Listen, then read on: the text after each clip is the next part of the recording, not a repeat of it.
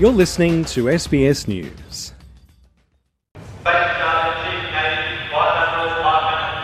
Sailors standing to attention on board HMAS Sydney as the Navy's top brass are joined by Defence Minister Richard Marles to chart a new course. The Albanese government is announcing an increase in the number of warships in the Royal Australian Navy to being the largest fleet since the end of the Second World War. The Deputy Prime Minister unveiling plans for a major renewal of its ageing fleet over fears it will be outgunned in any future conflict. The number of combat vessels will expand from 11 to 26. Navy Chief Vice Admiral Mark Hammond welcomed the investment, which comes at a total cost of $54 billion. This will be the largest surface combatant force we've operated in generations.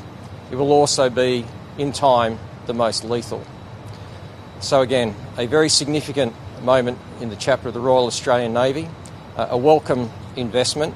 With existing vessels fast approaching end of life and current projects facing billion-dollar cost blowouts and delays, the government is acting on an extensive review led by retired United States Navy Vice Admiral William Hillardis.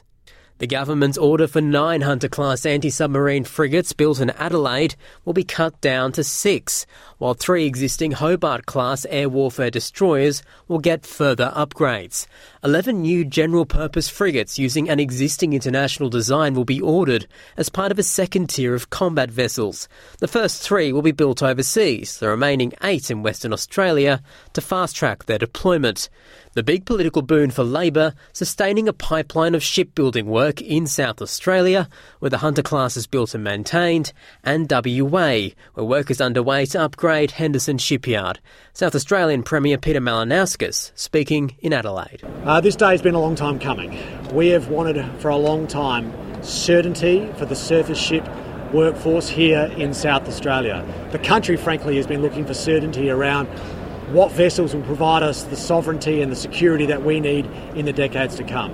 And today the Commonwealth has unambiguously delivered us a commitment that can be banked on. The government also plans to acquire 6 large optionally crewed vessels, each armed with 32 missile launching cells. The drone-like vessels carry serious firepower and are currently under development in the United States to become operational in the mid-2030s. Defence Minister Richard Marles explains. It is true that these are being developed in a manner where they can be uncrewed, but it is our intention to crew them. And so we will be working with the United States in relation to this. As I say, we are very confident about being able to put these in our Navy over the time frame that we have described. And this will be a really significant addition to the lethality of our future Navy. The government has scrapped plans to extend the life of the Anzac-class frigates first introduced in the 1980s, with the process of decommissioning lead ship HMAS Anzac to commence immediately. Its replacements won't be operational for at least a decade. Shadow Defence Minister Andrew Hastie warns in the interim, Australia's Navy remains vulnerable amid growing fears over conflict in our region. In fact, we won't see a ship in the water until 2031, assuming this plan stays to timeline. It does not meet the urgent strategic challenges posed by this dangerous world.